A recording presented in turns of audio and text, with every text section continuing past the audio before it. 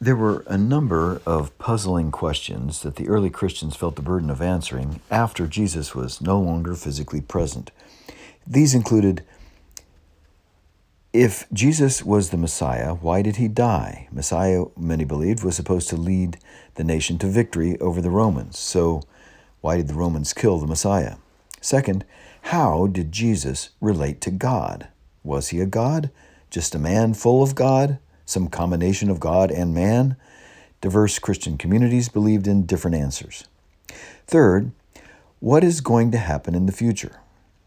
This is all the more difficult to answer because by the time Matthew, Luke, and John were written, there had been a Jewish war against Rome. It started as a Jewish civil war, but when the Roman army came to quell the fight, the Jews united, and it became an all-out war with Rome. Rome won. In reprisal, the Roman army left the Jewish temple a smoking pile of rubble. They carried off its treasures to Rome as spoils of war.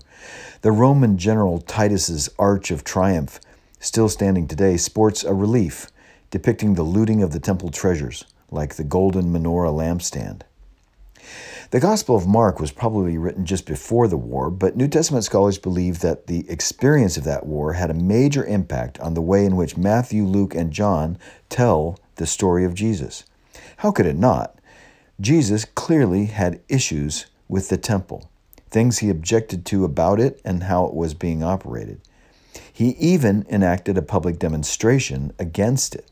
It would be hard to write about Jesus' opposition to the temple without being influenced by its subsequent destruction. It would be like telling the story of an anti-communist political figure from the 1950s after the fall of the Berlin Wall and the breakup of the Soviet Union. If you had lived back in Jesus' day, you would not have had to have been a prophet with supernatural gifts to predict that if the nation continued hurtling towards war, there would be disaster. And if it did come to blows, you would not have had to have been a genius to predict that Rome would win. So it was not remarkable that Jesus foresaw the coming violence. Neither was it remarkable or unusual to describe the looming catastrophe with bold, bizarre, apocalyptic images like, quote, signs in the sun, the moon, and the stars, and on the earth distress among nations confused by the roaring of the sea and the waves. In those days, apocalyptic stories were popular. They often predicted the future coming with calamities and violence, described metaphorically with images such as the heavenly bodies being shaken, stars falling from the sky, the sun going dark, and the moon turning to blood. Some of that kind of language still remains today when we speak of major events like 9/11 as earth-shaking. We all know what we mean. Well, so did they. In fact, the memory of 9/11 may help us understand the impact that the destruction of the temple had on Jews of that day. On 9/11, it was not just that America was attacked and many lives were lost, it was also that they attacked the very symbols of our country. The Twin Towers were icons of our prosperity. The Pentagon symbolized our military power. The plane that crashed into Pennsylvania was likely headed for the Capitol with its obvious symbolic importance.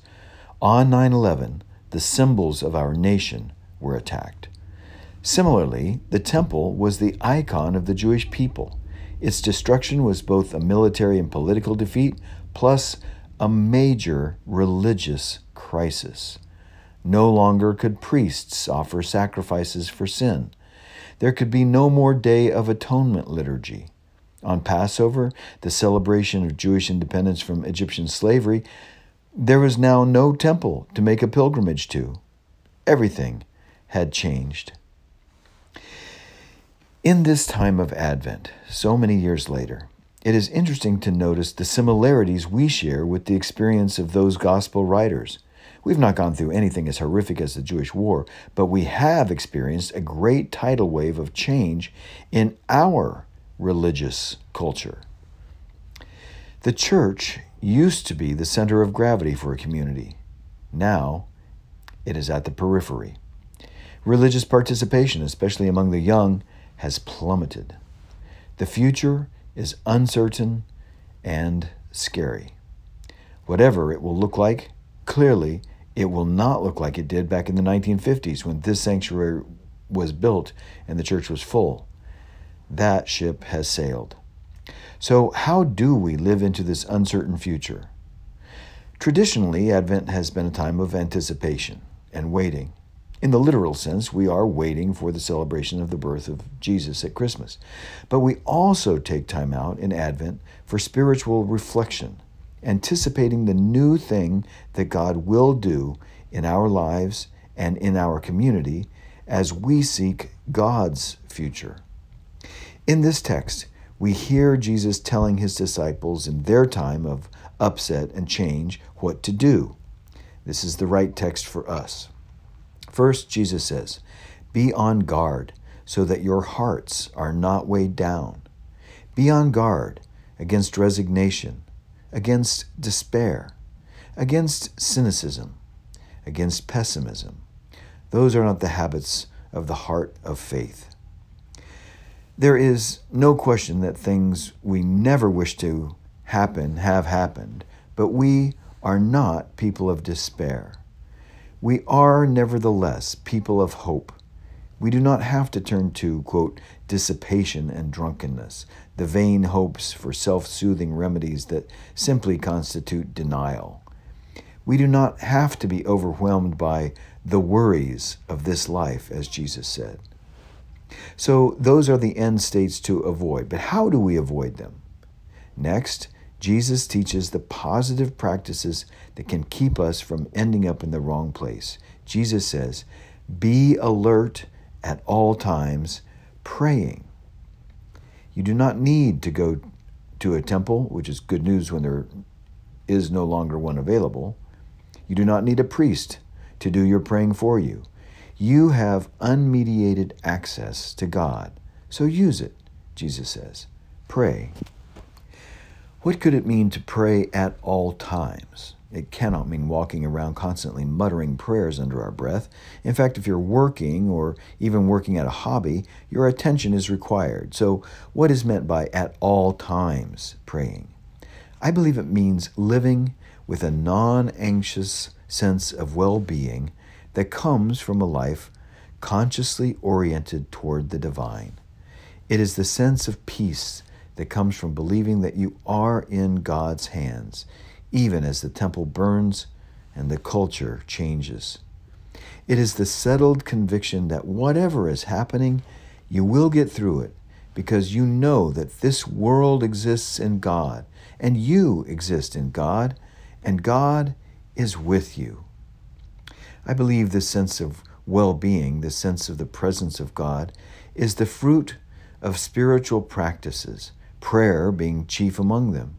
In fact, contemplative prayer or meditation is especially effective in producing this kind of calm or equanimity. Contemplative prayer, that is wordless, silent prayer done with the intention to be present to the divine, has the effect, over time, of calming down our spirits. We become less stressed, less triggered by threats, especially threats to our egos. We become less reactive, less resistant to experiences of inconvenience or frustration.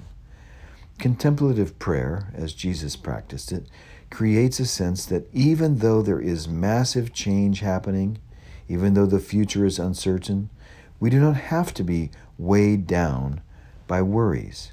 We can, nevertheless, hope.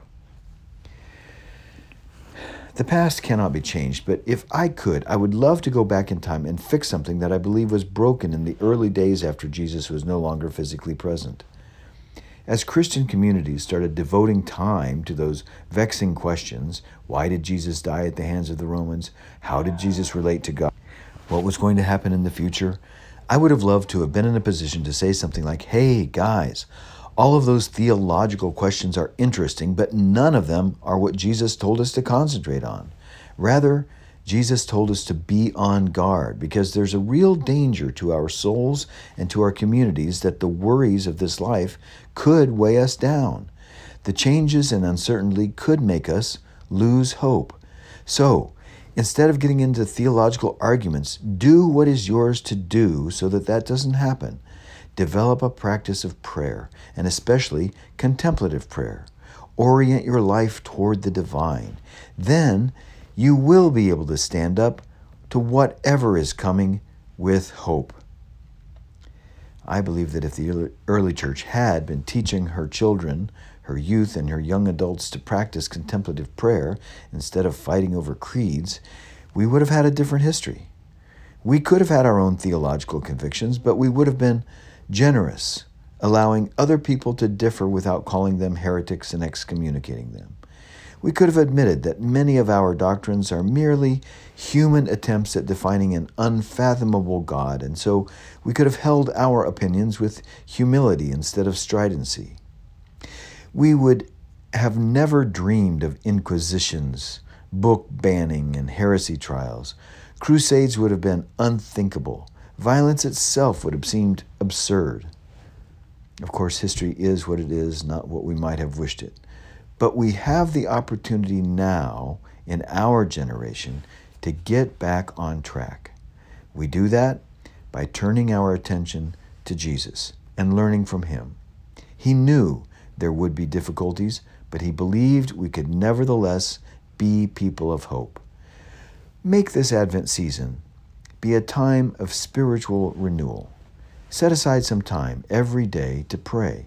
And if you've not yet, then consider starting to practice contemplative, wordless prayer. Let it orient your spirit toward the divine.